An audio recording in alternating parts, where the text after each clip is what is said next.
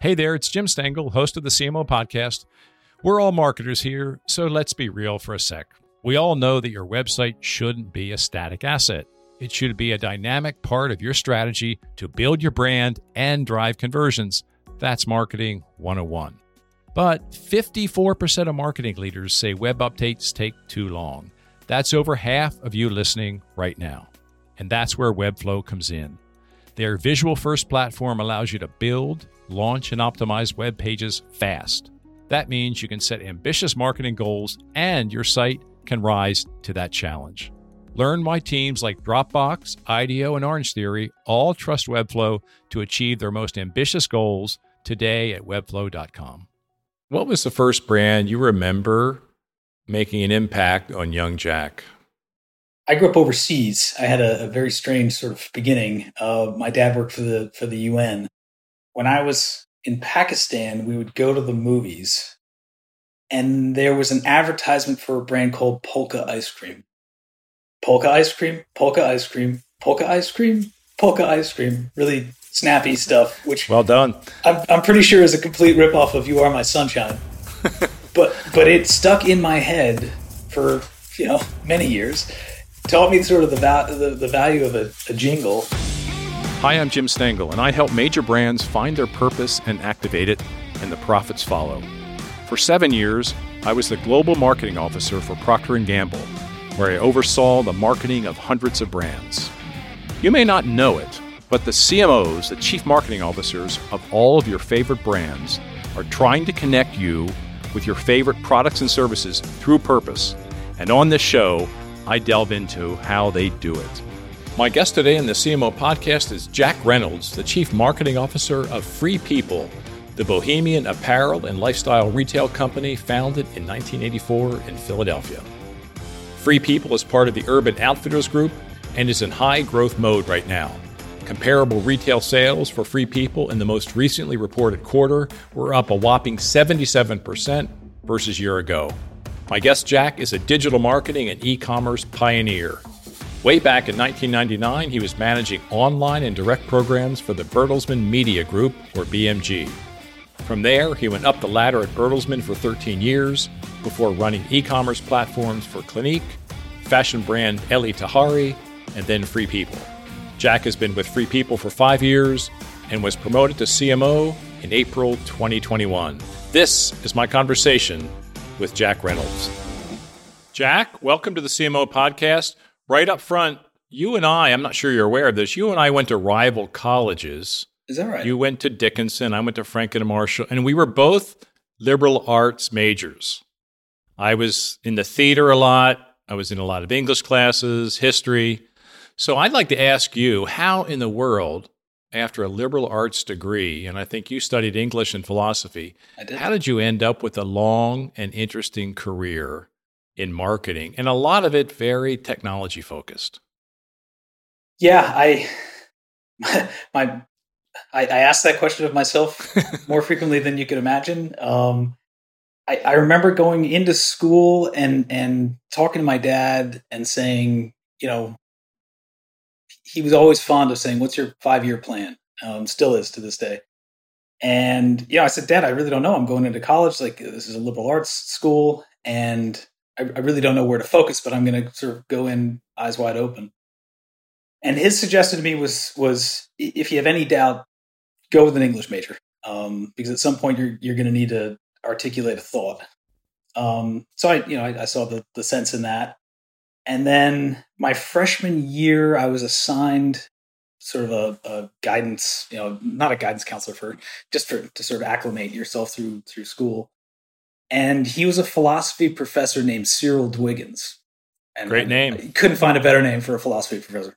So Cyril Dwiggins was this great sort of bearded, wise, sage of a man.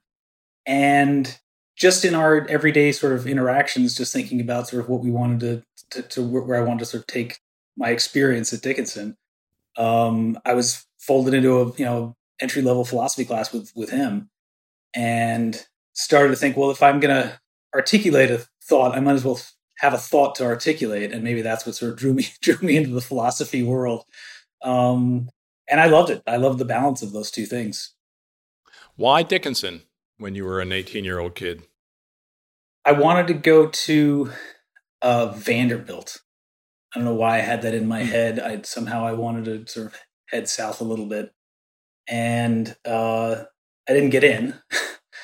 And my brother, who's 2 years older, and I think brilliant, went to Dickinson and was still there.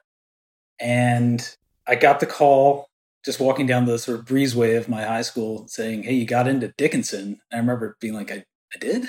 I was just sort of puzzled because that's where Jim went. And I said, why not? I came from a really small high school, and Dickinson was fairly small in size, and knowing that I had family there just felt like a little bit of an advantage. So I did it. Yeah, it worked out all right. I have a question for you that I get asked a lot, and that is, how did the liberal arts degree help you as a manager, then leader, as I went through my career? And I have a little bit of a canned answer to that, so I should probably look at it again. But how do you answer that question? I mean, philosophy taught me to sort of question everything, and not in an irritating way, but in a thoughtful way, to look at things from a lot of different perspectives, and to step outside of what is seemingly obvious and straightforward. Um, I think I studied the skeptics, and Descartes, and I think therefore I am, and Hmm. um, standing there and just realizing that questioning everything wasn't good enough. And then with English and then art and music, and just sort of being surrounded by different perspectives, just gave me an appreciation for looking at all sides to get to what I thought was a better answer. And so when I think of it in terms of the challenges of business, um, sometimes that straightforward path, and whether it's, this is what the data says, this is exactly what we should be doing. Um, there's a benefit to standing outside and saying, well, what are the other perspectives that we should be considering? I want to talk about your career path, which I think is pretty remarkable. You were an early leader in online marketing, working 13 years at Bertelsmann, then Clinique for 3 years, then Eli Tahari for 2, and now Free People for 5. So not many have had your view of the evolution of digital marketing and e-commerce over the last 20, 22 years or so. So what is your advice to other CMOs who are wrestling with digital transformation, business model changing, moving their marketing organization to be more customer centric, more digitally savvy, all that stuff. So you've been through all of that. You've seen it from both sides. What is your advice to those who are really trying to move their organization to be more forward looking? I would say there's nothing wrong with being forward looking and embracing digital, but understand that that's the norm. Back then at the turn of the century, which makes me feel like Hmm. I'm Edison or somebody, but it wasn't that long ago. It was inside of 25 years. But back then it was this burgeoning new thing that you really needed to try out. And I'm not discounting, where it's going with VR and AI, et cetera. But I think I wouldn't discount some of the tried and true components of it, which feels like I'm running sort of the opposite direction. I think that, just as a quick example, when I'd first gotten to Free People, there was a heavy push to shut down the catalog business. And I remember standing there and saying, well, I'm a digital guy, and I would prefer the dollars to go to digital where I know it will work. But the marketer in me says, don't remove a channel unless you've really exhausted it or determined that it's of no value. And we sort of ran into the burning building a little bit there, and embraced it and said, well, what's the best we can do out of this, and can we find different ways to segment, to target, to position some of the merchandising within it, such that now the catalog business is one of the most profitable, in terms of incremental revenue, that was completely resurrected. So I would say embrace the new, but don't sort of cash all in there. What is it about the catalog that's made it more resonant? What did you do? We partnered with a company that I really put the challenge to them. I said, look, this thing is on the bubble, and I don't want to get rid of something that might actually have some differentiation to it, knowing the digital noise. I mean, we just obviously are clobbered with constant, constant advertising, and really started to say, all right, let's take a look at our customer file. Let's really make sure that we're mailing this to the right people. And I think that we discovered that we were biasing things just to new customers, to people who had ever made a purchase, and not to the new customers when they were most interested and engaged with the brand. And we said, let's start mailing them. And then we started to build profiles off digital buyers and feed that into the mechanism and use that as a lookalike, act-alike prospecting campaign. And just started to see incremental flow in. Mm-hmm.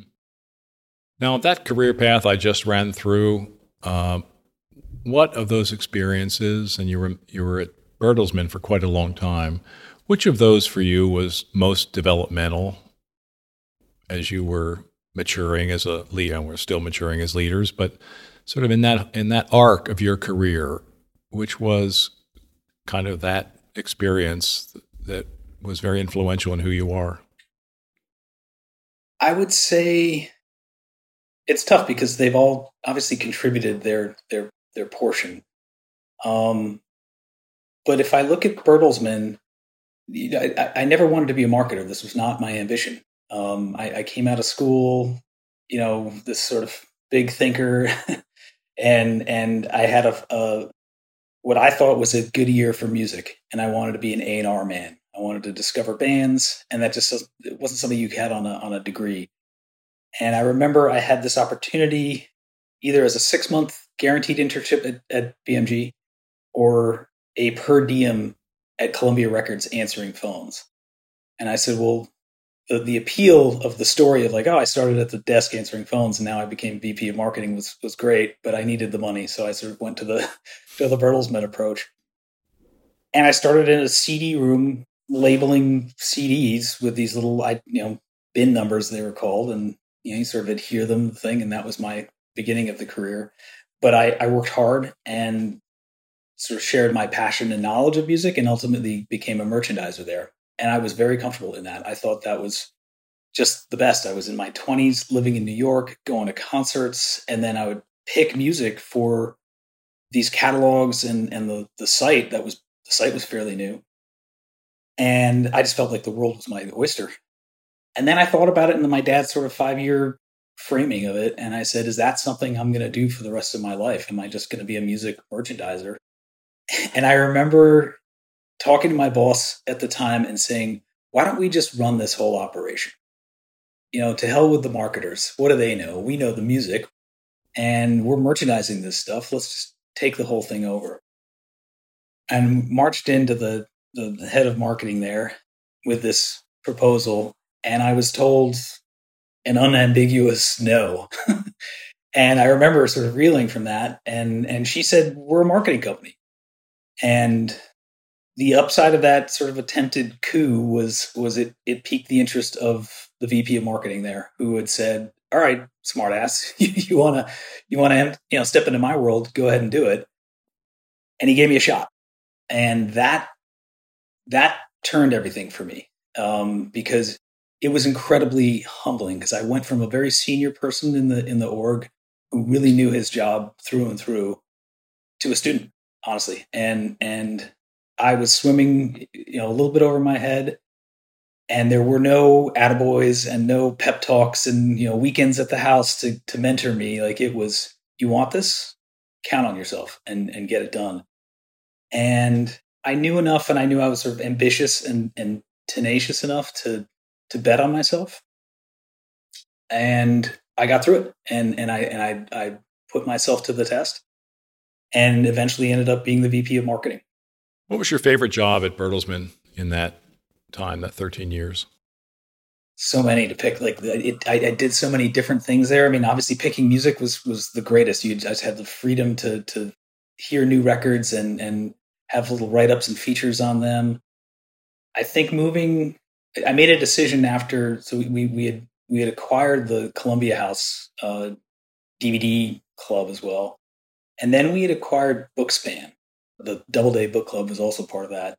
And I made the decision then to just switch out of music entirely And I said, if I'm going to be a marketer, it's not just going to be in the lanes of my passions or preferences necessarily. Let's see if I can apply this to something else. And that gave me a great deal of satisfaction. It's that same level of nerves that you sort of walk into when you're just like, can I do this? And you sort of need to want it more than you fear it. And that was extremely satisfying to really look at those, I think it was like 12 different book clubs that we had at the time, something that was really out of my field of interest necessarily, and organize a group and build a business around that. Yeah, it's interesting because, we're getting back to the great brands of the world now are building communities. Yeah. And talking to the communities, learning from the communities, letting them help shape the brand.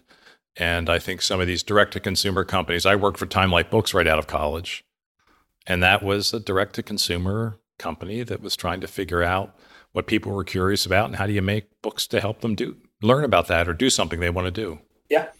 It's funny. I worked at a Warner, like my very first sort of internship out of school was a place called Music Sound Exchange. That was a Time Warner owned thing. And you could buy anything from a VHS about the Serengeti migration, or you could buy a jukebox or like a Kiss bottle opener. It was just this strange sort of Amazon. Yeah, back then for sure. Yeah. So who have been your most significant mentors along this path? I know you talked about your dad and the 5-year plan, but who else has been significant for you in this career path? The guy, the marketing guy, the VP, Patrick Adams was his name. This is the guy that gave you a shot? He gave me the shot. Yeah. Yeah.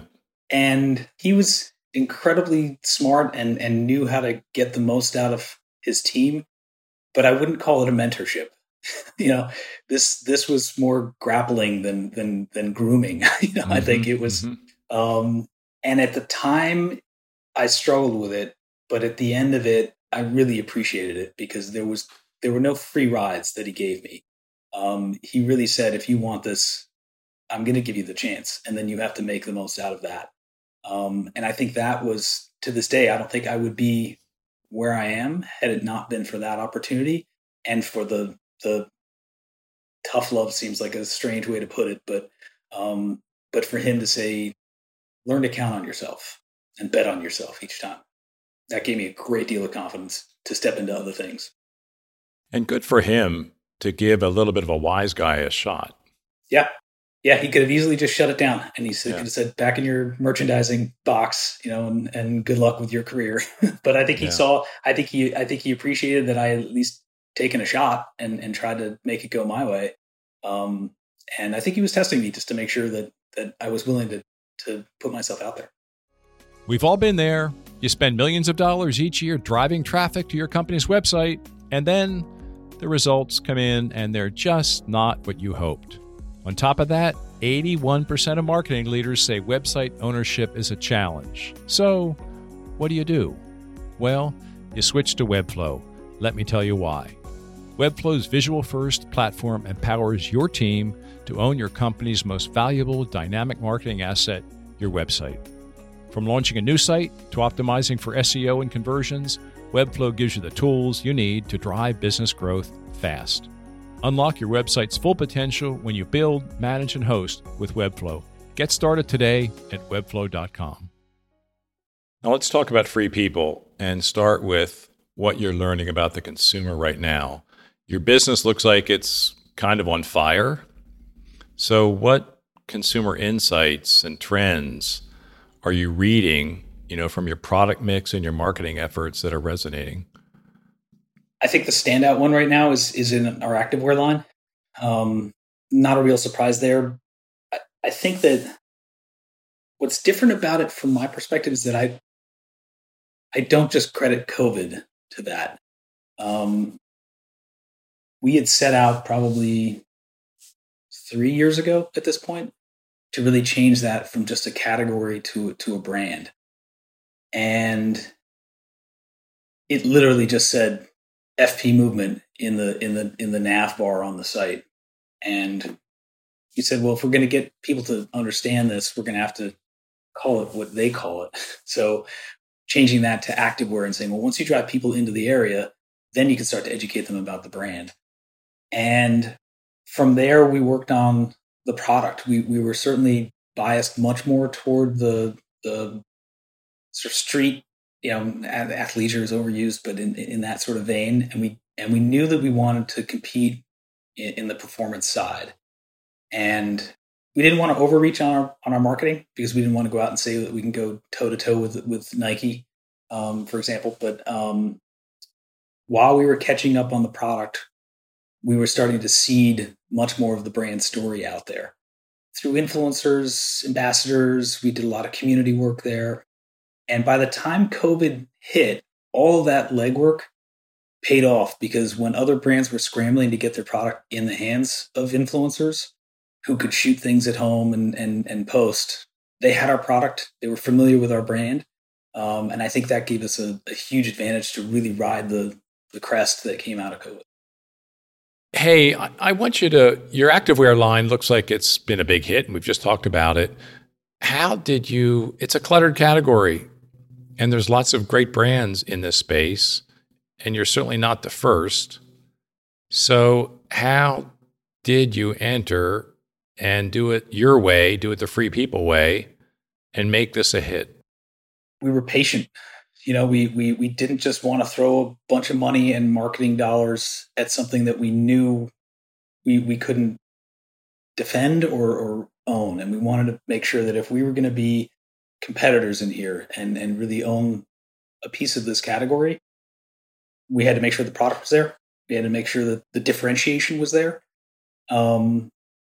Because a legging is a legging, but Free People's perspective, because it's this great quirky brand that just it doesn't do the ordinary. And that's one of the things I love most about it, is that just because this is the trend, it doesn't mean that that's what we're going to follow, whether that's a style trend or a business trend.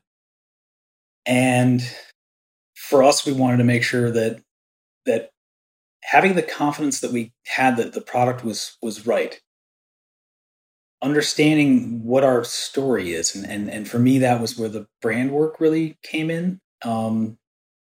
One of the things I genuinely love most about that brand is we don't have a creative agency. So this is purely off the passion and talent and hard work of the people in that brand. And so when people talk about the brand is the people, this is very true here. This is not something we shopped out to 360i or some other agency and said, give us your best. And so we struggled with, we said, all right, well, who are we and what's our just do it sort of call to action? And came up with fitness, wellness, happiness. And we said, all right, this is a way to really summarize this brand and the feeling that it has. And obviously fitness is the most straightforward with the activity of physical fitness. Wellness was the bit of the softer side balance with some of the health and mindfulness, which is a key pillar within that. And happiness, of course, is the ultimate goal of that we really wanted to bring forward and make sure that people understood the joy of putting in hard work and living a healthy lifestyle. So once we had those pieces in place, we had the product, we had sort of our angle. We went through just various distribution arms and we made sure that we were capitalizing on paid search, made sure that we were going after some of the key terms that we wanted to be known for, and started to seed out product, as I said, to key influencers. We built out really a big part of it is the community side of it and making sure that in some of our stores where we were carrying movement, that we were running local events. And as we sort of grew further and further and larger, we started to have those be national events and then global campaigns. You've been at Free People for 5 years, and you were in your first 6 months as CMO, I think maybe even the first 4 months. So what's changed? What's been the biggest change for you since being appointed CMO? The interesting thing about, I think, the arc of Free People and where I sit now is that this wasn't something that I absorbed, much like many of the things in my career. This was earned. And I think walking into Free People 5 years ago, the marketing department was seriously under leveraged, really underutilized. It literally sat behind a curtain sort of room. And these were the people that made things go up on the internet.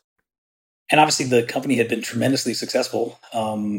relying heavily on creative and merchandising, but I really wanted to make sure that we built up that partnership for marketing, and to do that took a while, to earn that trust that we weren't there to just sell for any means of, just for the sake of selling, um, and really building from the foundation of analytics to media mix, and just sort of getting the money right, and then expanding it to really the brand and bigger declarations of who the brand is. So now as CMO, we were able to pull together things that were fractioned in the past. So the brand marketing team at one point reported to creative. We were able to consolidate that under marketing. Paid social, organic social, these were all elements that were dispersed across the organization. And it's not that marketing needs to own everything, but it really was saying, hey, we're gatekeepers of certain things, and to have this be successful, to see the rise of marketing and to get a seat at the table was really, really important. And so now as CMO, I feel like I'm helping maintain that while I'm also orchestrating and navigating all the flood of new opinions and thoughts and ideas that are coming through. So how many direct reports do you have, Jack? I have 6 direct reports. And then the full team is probably 40 or 45 at this point.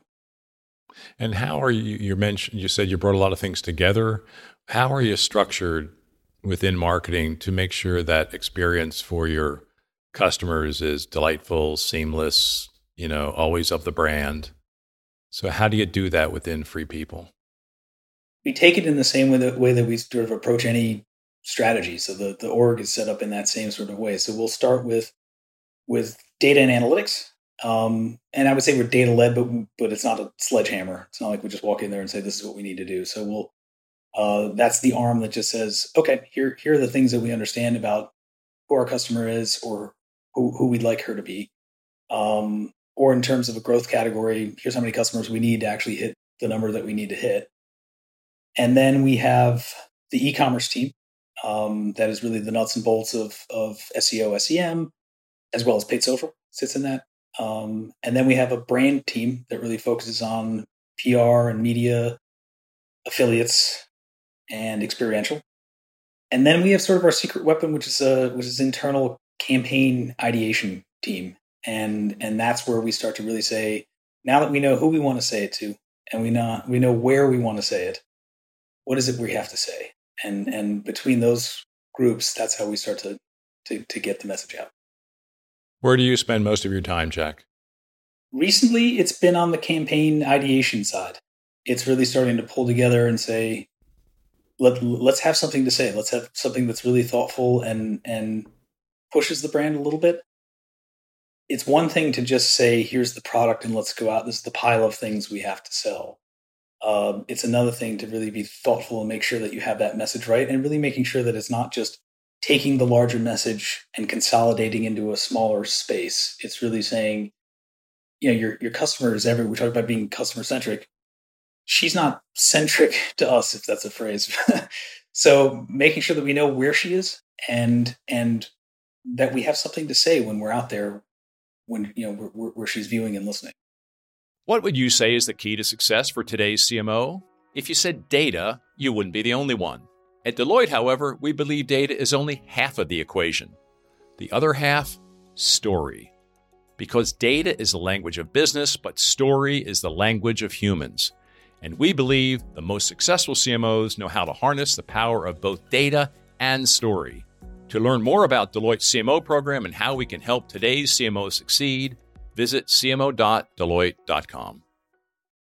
You said that marketing in the last 5 years, I think you said this, maybe I'm paraphrasing, it's become more important to the company, basically. Is there one or two lessons from that for others about how you elevated marketing's impact and importance for Free People over the last 5 years?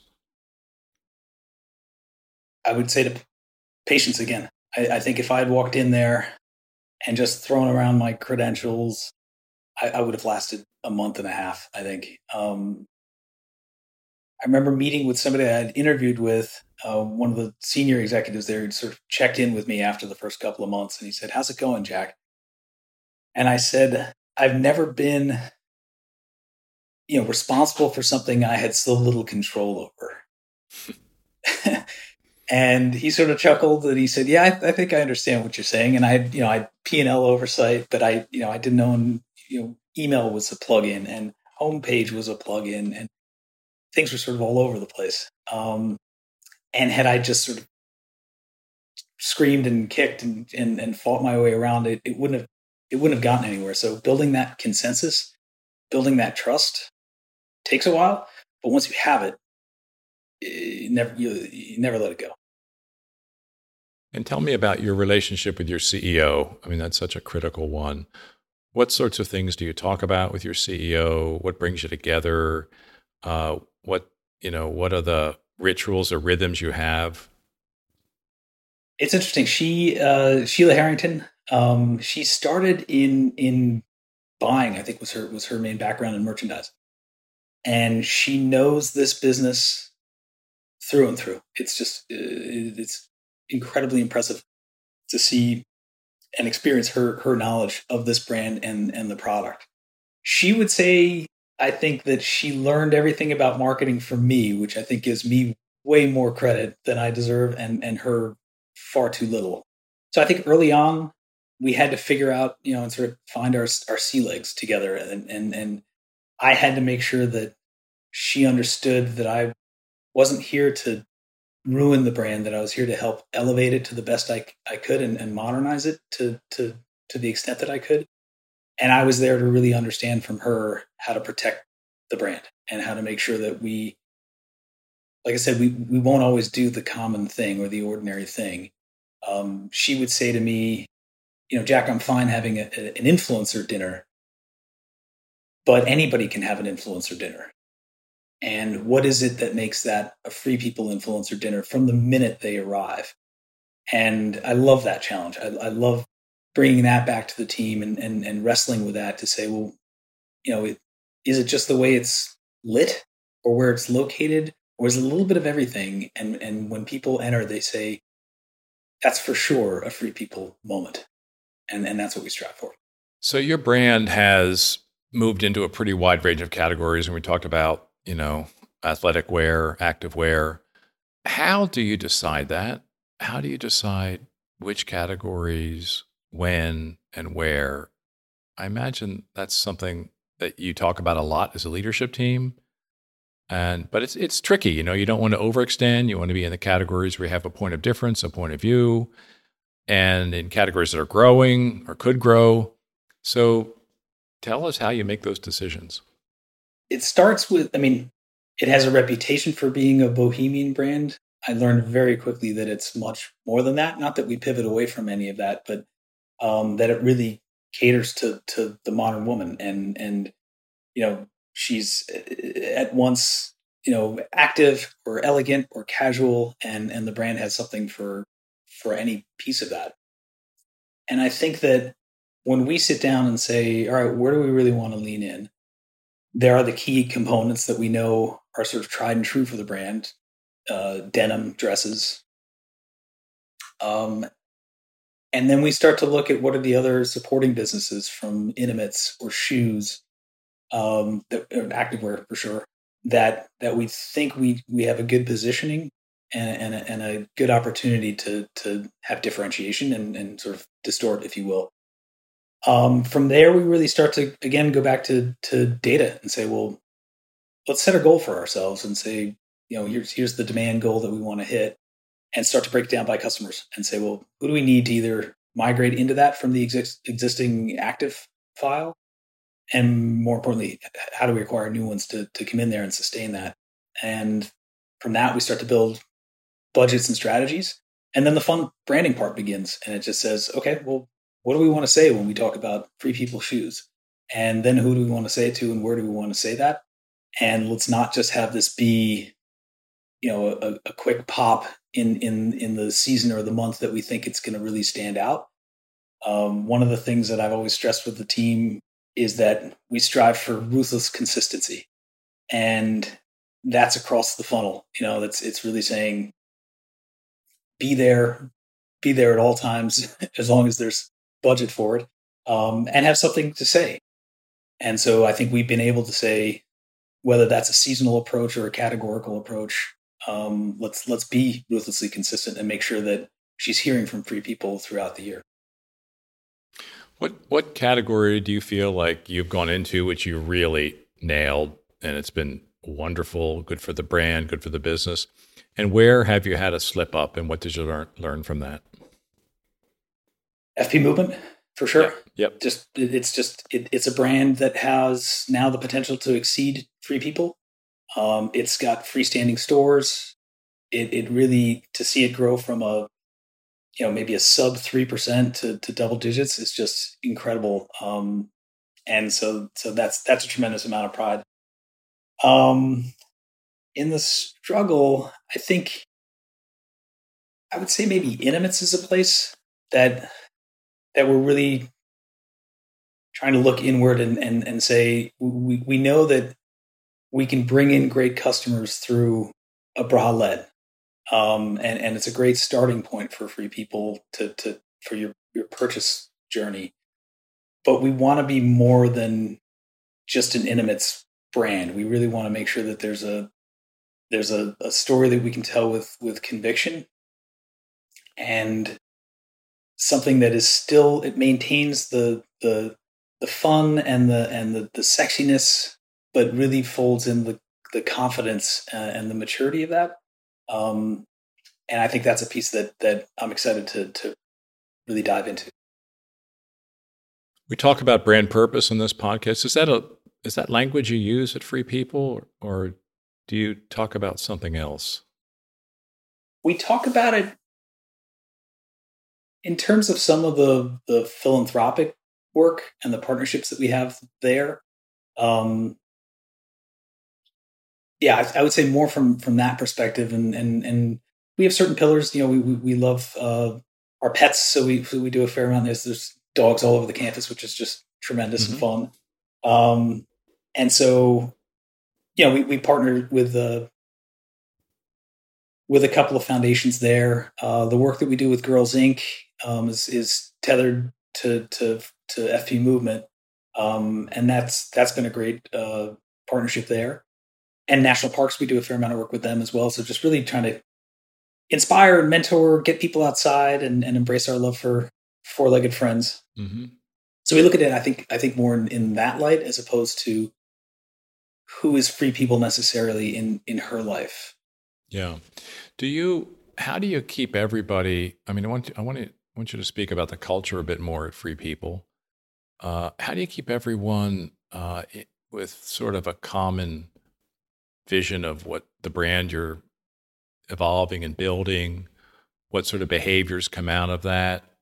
So talk a little bit about, you're not a tiny company, and you're, so how do you get everyone in their own way feeling this is their brand, but you're also expressing it in a very consistent way? I think that's where, yes, it's a large brand, but it's run like a very small, humble, sort of almost mom and pop store.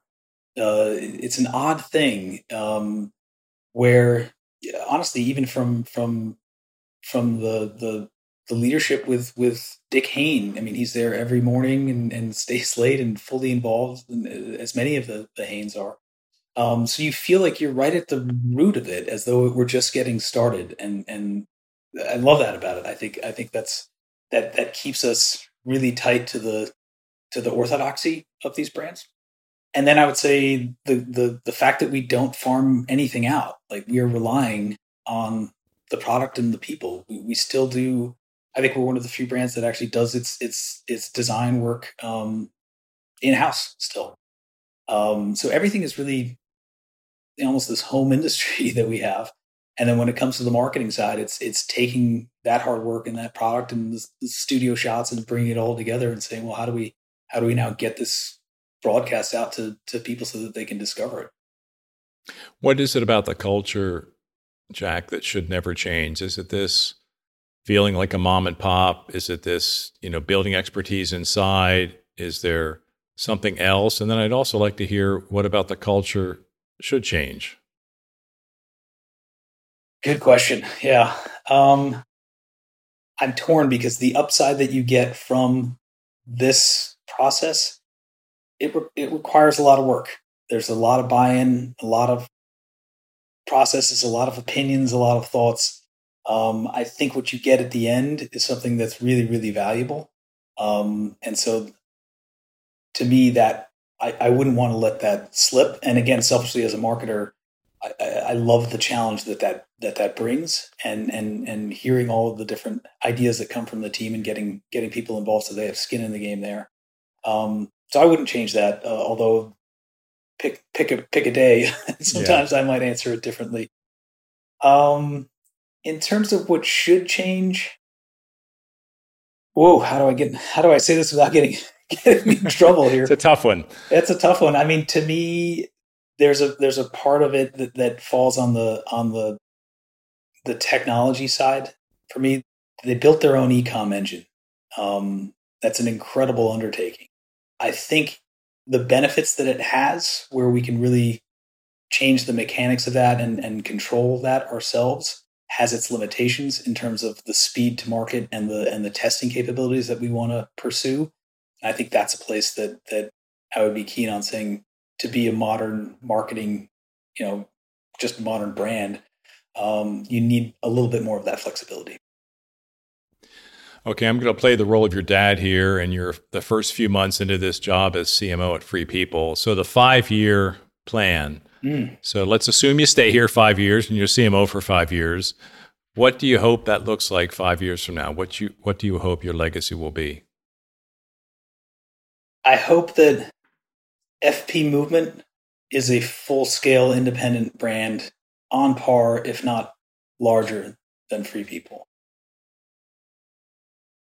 I hope that the entire team stays there because they're tremendous, and we won't be able to get there without them. I hope that we are a testing juggernaut in terms of what our platform can do. The fastest, most flexible site we have.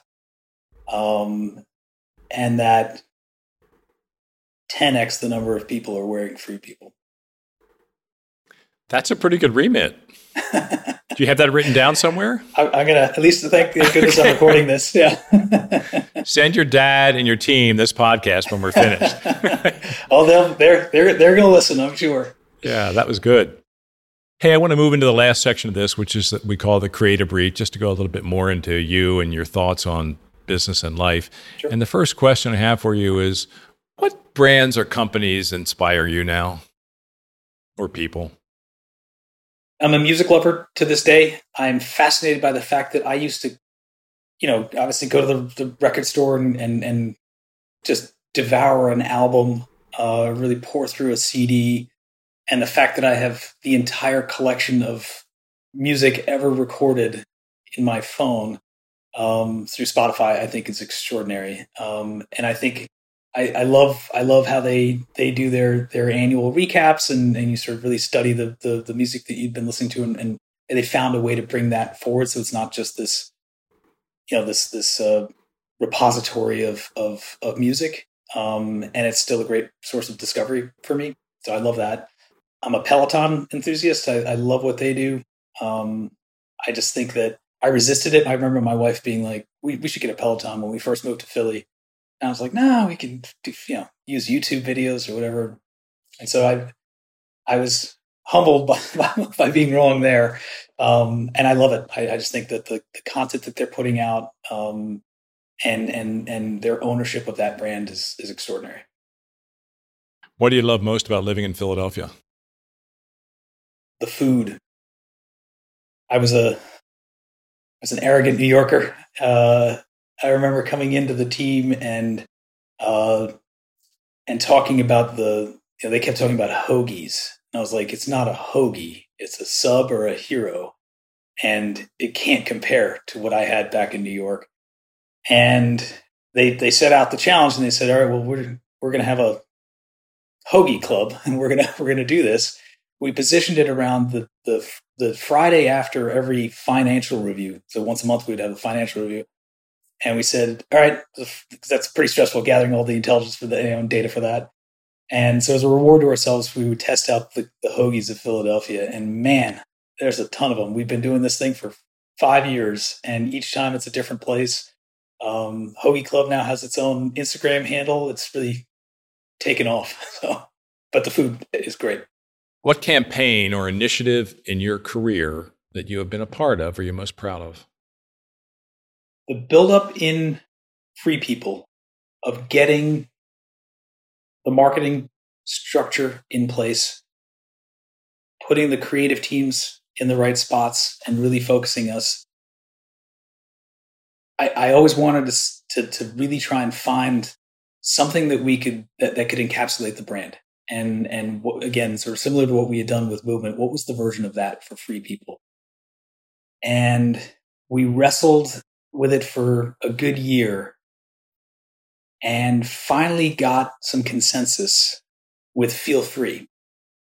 And we felt like that was something that could ride along with the logo when we wanted it to. It could sit in stores, or as you exited the store, it could say it there. It was this not only a call to action, but a really great representation of what it is to be a part of the Free People brand. And everything was in flight. We had pitched a large marketing initiative, and that was to go live in March of last year. And with COVID, it just didn't feel right to go out with Feel Free. And so we shelved it. But the amount of buy-in and creative thinking that went into that process to get to that outcome, I think was a proud moment. For sure. So, Jack, who would you like to hear in the CMO podcast? I don't know if there's if they have a CMO. I love what the folks at Viore are doing. I don't know if they've been on there. That's a good idea. But I think for a friend of mine lives out in San Diego, so I was introduced to that brand. He lives in Encinitas, where I think they started. And just to see them go from, I think they were all menswear to begin with. It's funny you say that. My whole family are Viore zealots, and my daughter turned me on to the brand. We all wear it. I've been to their store now 3 or 4 times. Yeah. It is, I don't know, it's just comfortable. It's cool. It's great to hang around in. It's great to work out in. I like the values of the company. We should get them on. Yeah. Yeah. Again, I don't know. I'm sure they have a CMO or certainly a CEO. Good show there. No, it's a great idea. Thanks for that. Hey, last word to you. Anything for me before we sign off from this great discussion? What is the end game for you? Like, to hear us just prattle on about our goals and glories. Like, is there an end point here where you're going to say, like, are you going to synthesize this into a book or somehow? It's a wonderful thought, Jack, and I'm glad you're pushing me on that. The answer to that is yes. There is going to be a synthesis process of what has now been 26 months of CMO podcast, at least one a week. So the data we have is unbelievable. Deloitte is my partner in this, along with Gallery Media. So we are in active brainstorming right now about what to do with this. I mean, we have been harvesting it, here and there, but how can we bring it all to life in a way that's helpful, useful, inspiring, and modern? So, we're doing lots of analysis of the language and the patterns and the trends and all that cool stuff. So it's a good push, but we want to do something with this because it's just so good. It's so rich. It's been so much fun, but we have to not let it not be analyzed. Let's put it that way. Yeah, no, I love that. I would. If you have ideas, send them along. I would be happy to do that. Send it to your creative team at Free People. Yeah, we'll put that in the machine. See what comes out. Honestly, we'd love that. All right, I will do it for sure. Jack, thank you. This has been so much fun. Thank you very much. The pleasure's been mine. It was really, really great to meet you and enjoyed speaking with you today. That was my conversation with Jack Reynolds. 3 takeaways from this one for your business and life. The first one is a lesson from Jack's dad. Always have a 5-year plan. Make it explicit. It's probably going to change, but have the plan first, and then when it changes, you can make that choice. Second takeaway, Have clear priorities for the legacy you want to leave in the time you're in a position you are in. The way Jack talked about the legacy he would like to leave at Free People when he leaves the CMO job someday is about the clearest legacy I have yet heard.